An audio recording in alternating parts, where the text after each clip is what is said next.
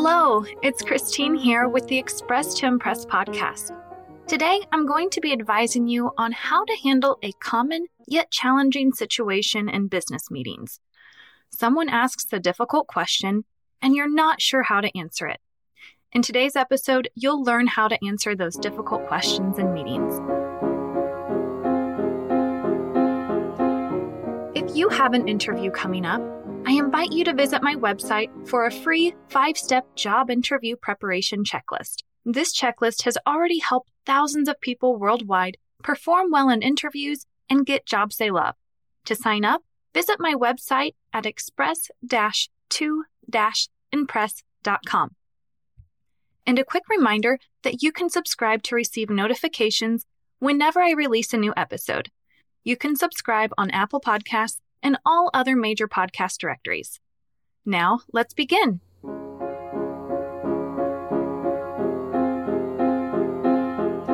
Since the arrival of COVID-19 in early 2020, more team meetings have taken place virtually than ever before.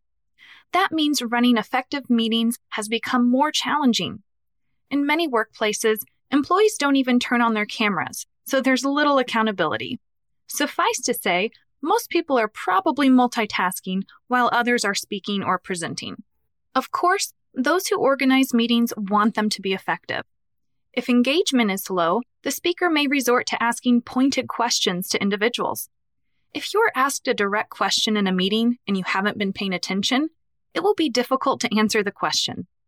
Or perhaps you're the speaker and someone asks you a question you already addressed, revealing that person wasn't paying attention to you. Lack of quality participation is just one source of difficult questions in meetings. Maybe there's a new team member and they're trying to impress everyone, so they ask a series of tough questions and you're on the receiving end. In doing my research for this episode, I even ran across an article titled 22 Questions to Ask to Sound Smart in Meetings. Just what we need, people asking questions not because they are necessary, but because they want to seem smart. Ay, ay, ay. Another possibility is that a team member asks you an excellent question, but you're unprepared to answer it, or not even the right person to answer it. There are many types of difficult questions that can come up in a meeting, and we'll dive into handling a variety of them in the tip section. First, though, I want to tell you about some of the experiences my clients have faced with difficult questions in the office.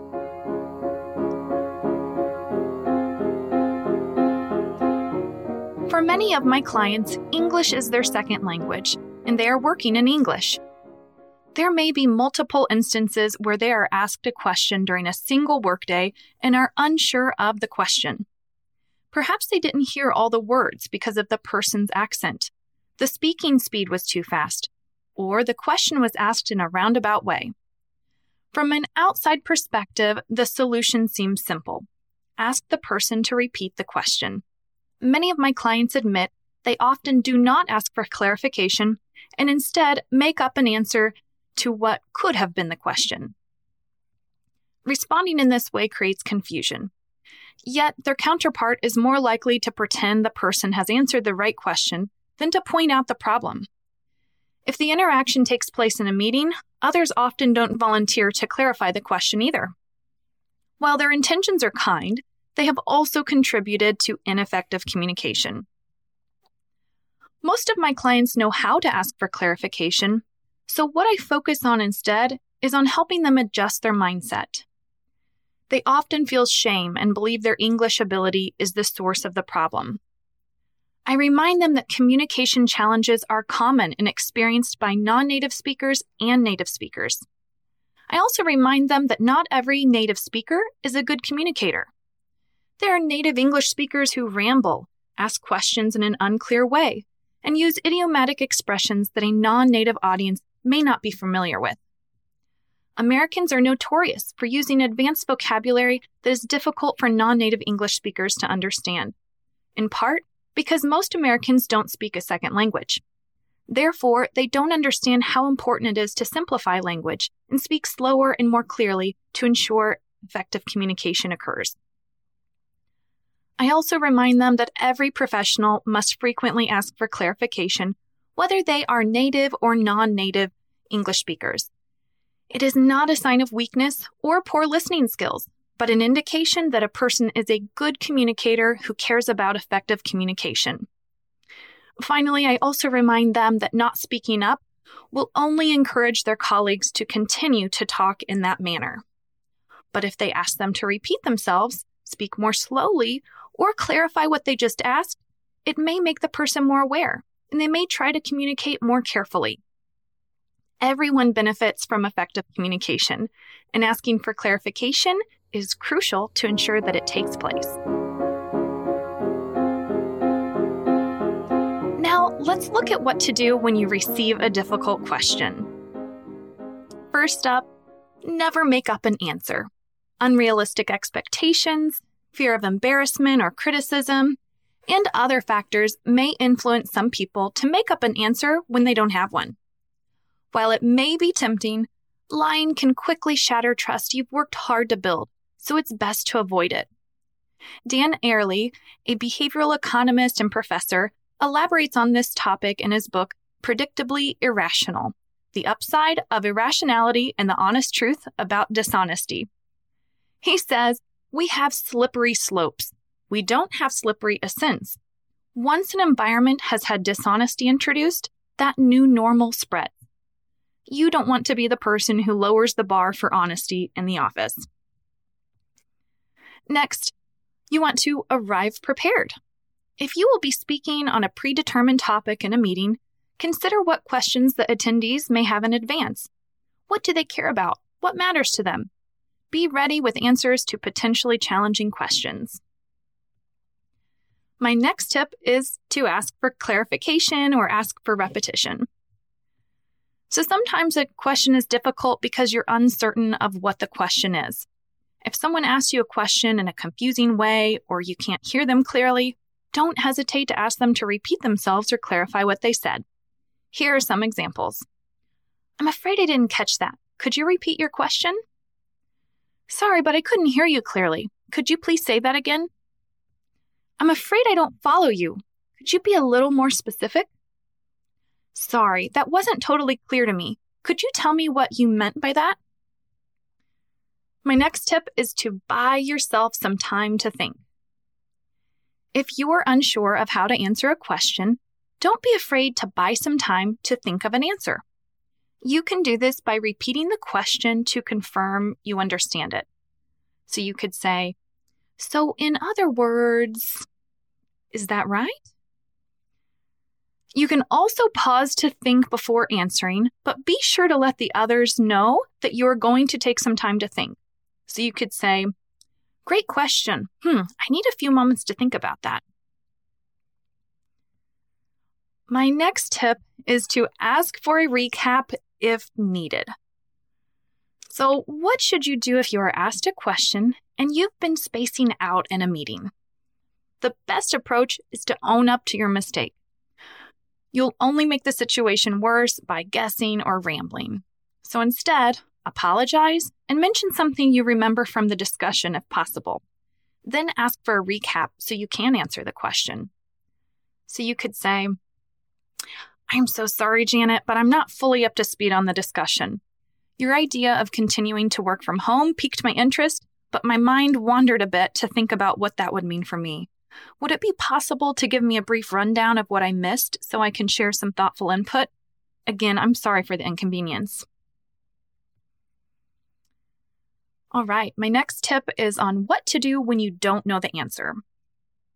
If you don't know the answer to a question, you can ask for help from someone else in the meeting.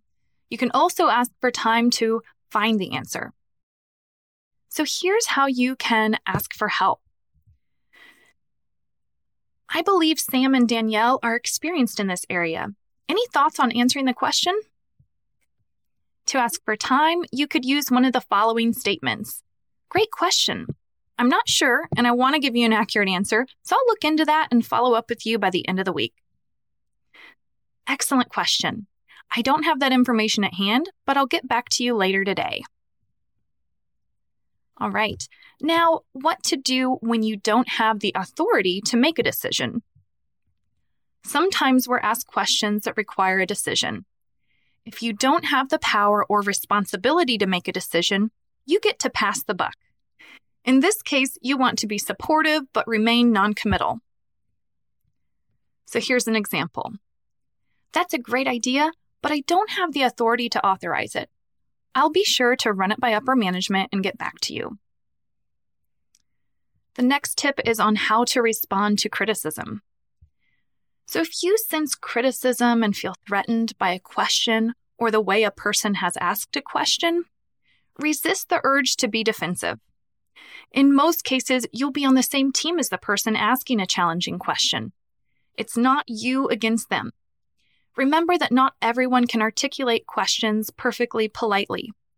Perhaps because they feel anxious speaking in front of others, threatened in some way, or simply don't have the best communication skills. With those things in mind, do your best to respond compassionately and productively.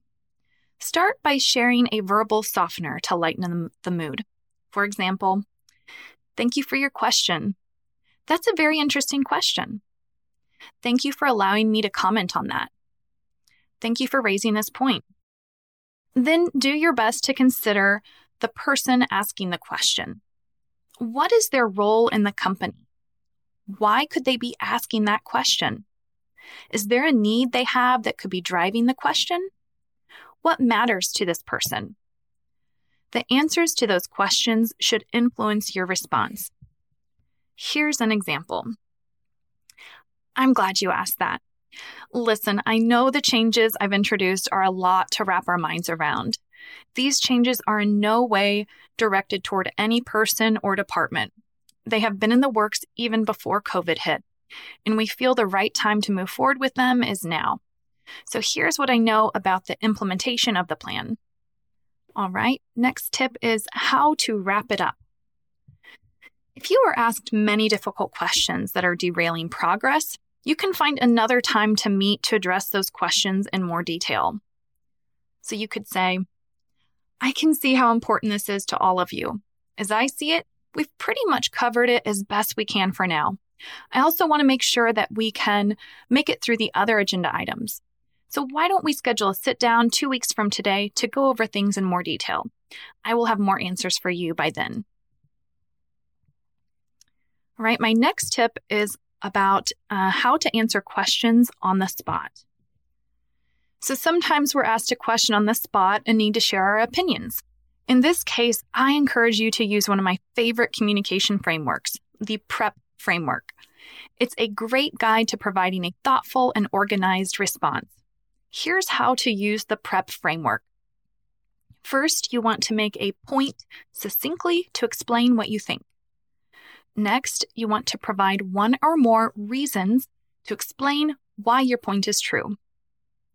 Next, you want to provide evidence, an explanation, or an example to show how you know it to be true. And finally, you want to reiterate your point. Here's a sample question and answer using the PrEP framework. Why don't more people work with interview coaches before interviewing? So if I were asked that question and I wanted to, respond right away using that PrEP framework, I could say, I believe the main reason more people don't work with interview coaches, or coaches in general, is that there's a bit of a stigma around it. University students, executives, and everyone in between work with interview coaches and get great results. Yet people aren't proud of it in the same way they are when earning a certification. They don't make a big announcement on LinkedIn or add it to their resume. For example, many people only come to work with me after failing for months or years to get a job on their own. Yet, many people would benefit from interview coaching before they show up to their first interview. Another example I have is that many of my clients who land jobs are hesitant to allow me to share their name and picture on my website with their testimonial. It seems there's a hesitancy to work with or admit working with a coach. So I believe it is that stigma around coaching that holds people back from working with an interview coach. All right, that's all the tips I have to share with you. And now you know how to answer all sorts of difficult questions in meetings. I recommend you practice saying these phrases out loud to commit them to memory.